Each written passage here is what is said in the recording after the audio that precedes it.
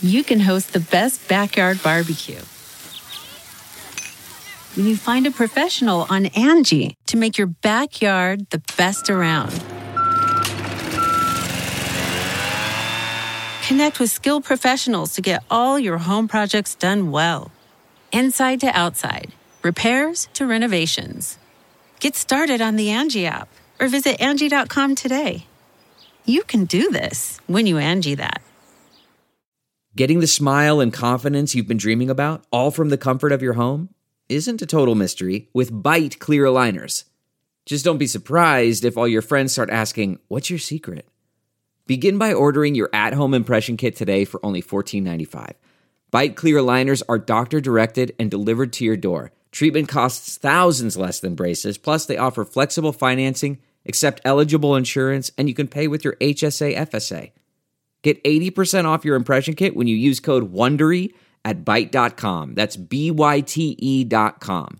Start your confidence journey today with Byte. A Dear Media original podcast.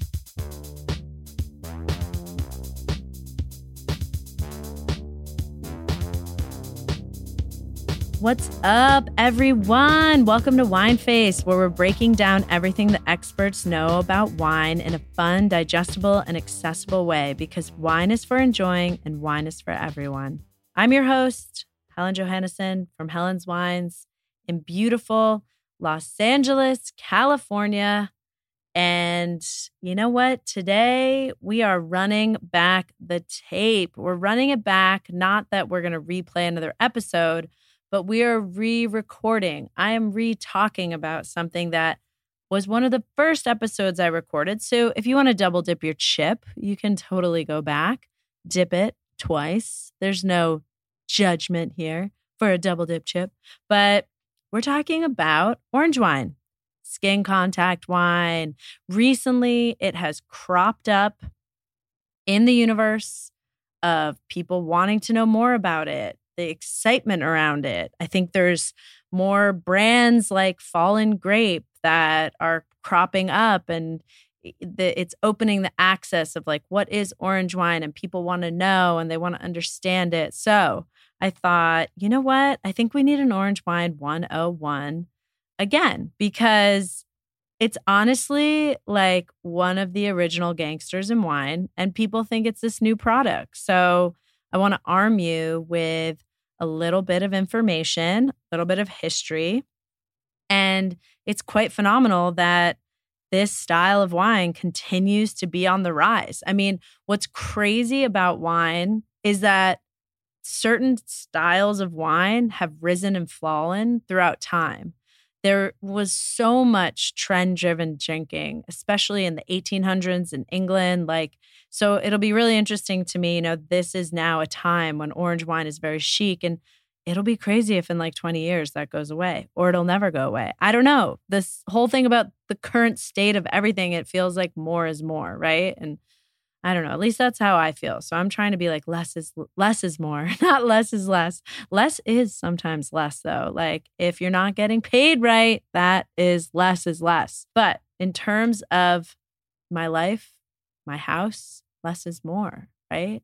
Quality over quantity. That's my whole thing. But let's talk about orange wine. Okay, so let's start by saying, what is orange wine? Okay, first of all, it can be called a few different things. Orange wine, I like to say, is like the street name. It's sort of like in the zeitgeist. That's how everyone refers to it. And it really is only called that and was coined that because of the actual color of the wine. Has nothing to do with oranges. It's a hue marker, kind of like rosé. It is skin macerated is another name. So it's explaining what it is in the name. So orange wine, skin macerated. It could also be called skin contact white wine. And then lastly, some people call it amber wine. So those are going to be like the most common monikers. There's some people who are like orange wine is not the proper way to say it. So a wine list will say skin contact or skin contact white wine. Some people don't like the word contact. They want to go quite literal with macerated. So you know what? Whatever floats your boat. You want to call it orange wine? Knock yourself out. Because it's not like we take rosé and we're like, it's a light contact of red wine skins. Maybe we're going to start that trend. Anyway, so that is the names. How orange wine is made is, I like to think of it this way. It's like you're trying to make a red wine, but you're using white wine grapes. So when you make red wine, the color, texture, the whole vibe of the wine is because the juice and the skin spend time hanging out together. They spend more than a day. They spend days, weeks, sometimes months. And for a orange wine, that same process is happening. So you're taking the skins and you're taking the white wine juice, which it comes from white wine grapes, which classically would make a white wine, and you're extending the maceration between those skins and that juice. Now, an orange wine has long or short contact with the skins. It could be 5 days and still be an orange wine, or it could be like 3 months, 90 days or 60 days. But white wine has no contact with the skins. It's like a direct press. Sometimes there's like a few hours of some maceration, but classically white wine is just juice out the skins. Those skins are left behind. That's how you make it. So what's really cool about that is every single white wine grape could hypothetically be made into an orange wine. There is not one category of grape that is made into orange wine over another. I think there are some grapes that lend themselves to this style of wine more than others. And there's grapes that express really interestingly. Like personally, I don't love a Gewürztraminer when it's a white wine, but I love a Gewürztraminer when it's an orange wine. And I think part of it is because the extraction between the skins and the juice, you get the notes of floral characters that Gewürztraminer can have, but the extended skin contact is lending more tannins to the texture of the wine, so the wines drink drier. The coolest thing about how orange wine, kind of came to be in the universe, which we're going to talk about, is the fact that having this extended period of contact between the skins and the juice is actually a preservation movement. That's sort of why it all began. That is partly why red wine lasts longer. Orange wine, jury's still out on how long does orange wine last. You want to age it, but when you extend skin contact with skins and juice, it allows you to tinker with a wine less. And I'm not into tinkered with wine, but it creates for more stability. It acts as a preservation. But the history of orange wine, pretty crazy because it's not new. It was first, assumed to have come to be thousands and thousands of years ago in what is now the country of Georgia. And it was put into effect, as I was just saying, because maceration offers protection for the wine and longevity. So as you're fermenting, if the juice is on the skins, that's going to offer protection, especially when thousands of years ago, there was no chemical intervention. And we like to stay away from chemical intervention now, but also sometimes there wasn't temperature control. And temperature is a big part of the winemaking process in the cellar, which is why the first sort of traces of orange wine trace back to nowadays Georgia, where they were burying qvevri, which are like these clay vessels in the ground to keep the temperature cool. And that is where the skins and the juice of white wine grapes were interacting and hanging out. And now in Georgia, there is no white wine. White wine is orange wine. There is no category of orange wine. And sometimes it's called amber wine, but that it doesn't exist. I'm sure somewhere in the country of Georgia, there's a classic white wine, like what we know in our glass, but the tradition of winemaking in that country and the culture around drinking wine roots it in the fact that orange wine is just the norm. So all of their white wine has more of a texture of a red wine. Close your eyes with your friends. Do a blind tasting. If you drink an orange wine, even cold, even not cold, drink at the same temperature as a red, a lot of people can't tell that it's an orange wine because it has that texture and the tannins. Sometimes if there's floral notes or tropical notes, it is kind of a dead giveaway because red wine grapes don't always produce that kind of vibe. If you take Sauvignon Blanc and Vermentino, and you extend the skin contact, turn those grapes into an orange wine instead of a white, sometimes it can really boast and goad out some of those tropical notes that are just so delicious. What's crazy about orange wine is it was insanely popular in Italy all the way up until the 1950s. In fact, some of the most famous orange wines and some of the best in the world still are made in Italy. There's a huge tradition of making orange wine in Italy, not only because there's like not regions that border Georgia, but in some of the northern areas, probably some of that influence spilled over, but parts of the East and West Coast, long traditions of making orange wine. But it fell out of fashion after the 1950s. And people thought that it was incorrect, that orange wine was flawed, that it was not what a quote unquote white wine should be.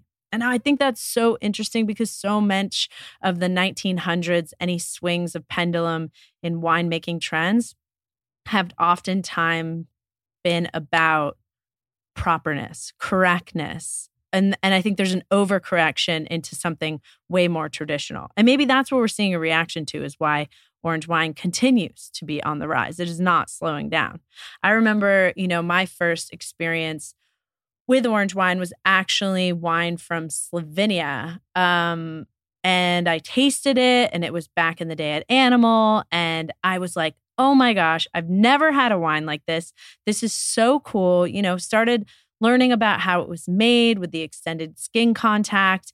And I remember back in those times, there were not like cool, trendy orange wines. The only ones that you would try would be ones from Slovenia, the country of Georgia, or some really high-end Italian skin macerated wines. And the orange wine wasn't even talked about. It was like, these are skin macerated or extended skin contact. And I added one from a producer named Cabai to the wine list by the glass at Animal. It was like a hand sell for sure, because the way I wrote it, I put it in the white wine section. But then at the end, in parentheses, I had a thing that was like extra, I think I did extended skin contact. And, people didn't know what that was. Now you go to John and Vinny's, we put it on the menu as like orange wine, just because it's the access point is so much easier. The barrier for people to understand what it is immediate. Like there is no barrier, non-barrier. But I remember Michael Voltaggio, Bad Boy Chef, One Top Chef, if you follow that kind of shit. He came in, he's a friend of the restaurant, and he would always just be like, pour me something you're super into. And I poured him this orange wine from Cabai, first producer I had bought and supported. And he was just like turned upside down. And it was such a cool moment for me because I was like, wine is so transportive. We can change things and change how you eat food through this avenue of wine. And I think for me, orange wine has always been one of those. It's not the conventional path, and it's not something that is trying to rail against like convention and your grandma's Chardonnay. Like, I also don't think it should be seen in that regard either, because my mom loves orange wine, because I've put it in the right context for her, and it usually has been surrounded by food. It's just a funny little tidbit about my first experiences with orange wine. But you know what? Like, I had a ton of pushback over the years. Now it's like people can't get enough of it.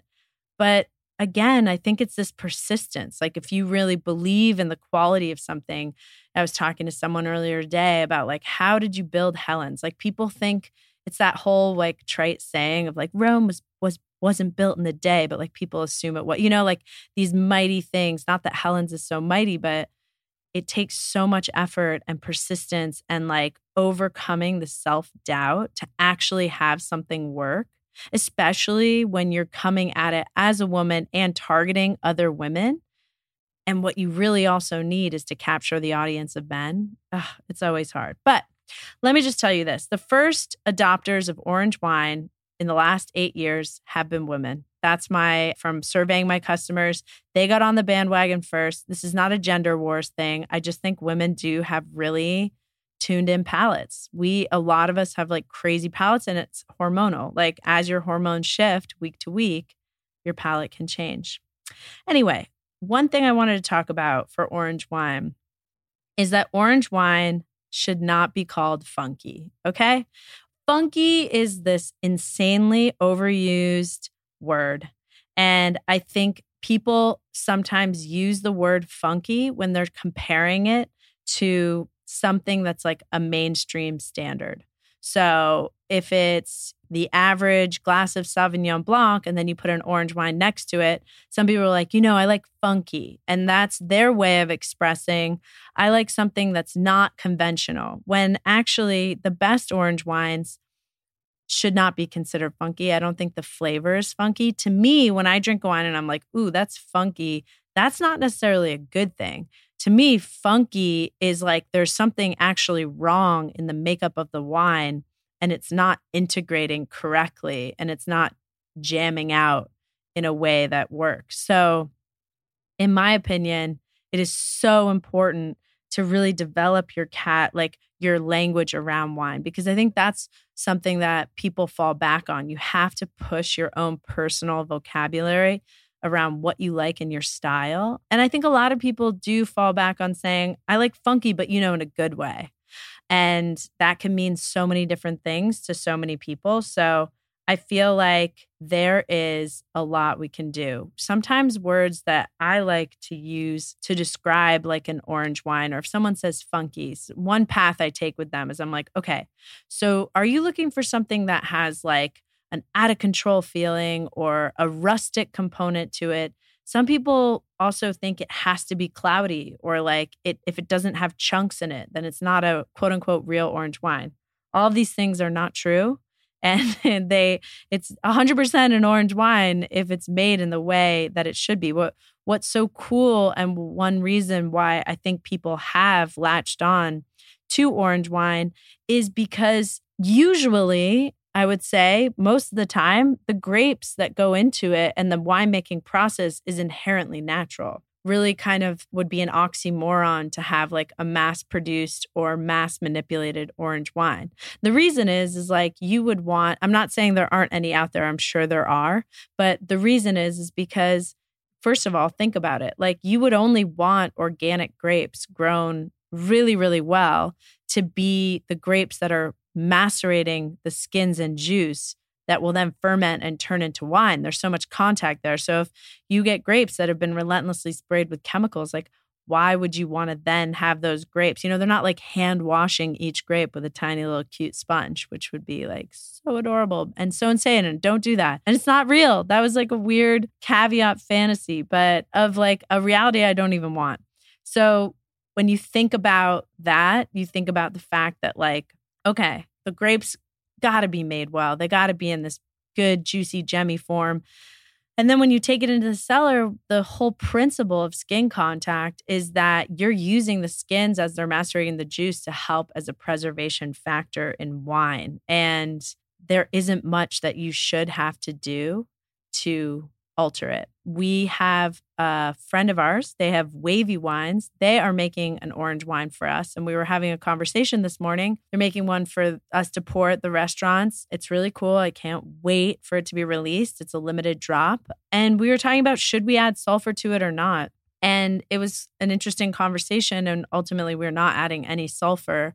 But it's, down to one of those things of stability, longevity, and the skin contact that the wine has enough. Like it doesn't need anything else to be a preservative within it.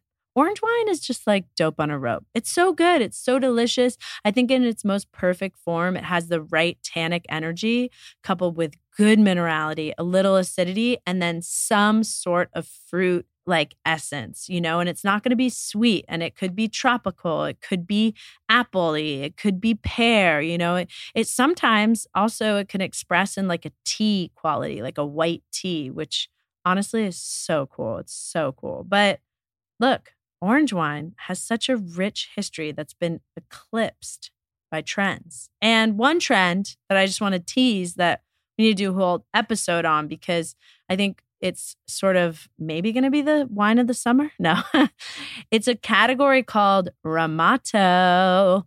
And a Ramato is an enigma in some ways. Not really, but it's not really an orange wine. It's not really a rosé.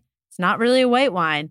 It's this in-between category for certain sort of white wine grapes, but they kind of are half red wine grapes. We're going to get deep, but Ramato, not an orange wine, not a rosé, not a red. What is it? We're going to go deep on Ramato. Listen, you heard it here on Wine Face first. It might be the summer of Ramato. Like, just try saying it. We're rolling it off tongue. My tips for drinking skin contact orange wine: it should be cold, but you can let it come up to room temp. Doesn't have to be freezing cold. And I think any glass works. There are price ranges for orange wines, but most people are buying in the more casual level. So I would say give it like a nice wine glass, but it doesn't necessarily need to breathe or open up the same way a red wine would. And I do think that it's food friendly. It's some of the most food friendly wine, even pizza, even things that you would never think of, but it's specifically so delicious with things that have a lot of umami, essences of the ocean, or really just like hearty, sort of perfectly cooked at-home meals. It is chef's kiss. Love so much. Well, I hope that I did orange wine justice by bringing you sort of a refresher, 411, my thoughts on it, a history of, sort of a teaser to get you a little more excited, and get out there to drink more orange wine if you haven't, or go try one. It's kind of a wild ride, but I think you're going to like it. Get grandma and grandpa on that orange wine train. Choo-choo! You can always go to helenswines.com and search orange wine, and you can see a full listing of what we have. You can add to cart, and we ship nationwide. But also, you can follow along on Instagram if you're curious about which orange wines I'm drinking, when and where and how and with who, at Helen's Wines. But this was Wine Face Orange Wine Exploration. Thanks for listening. Bye.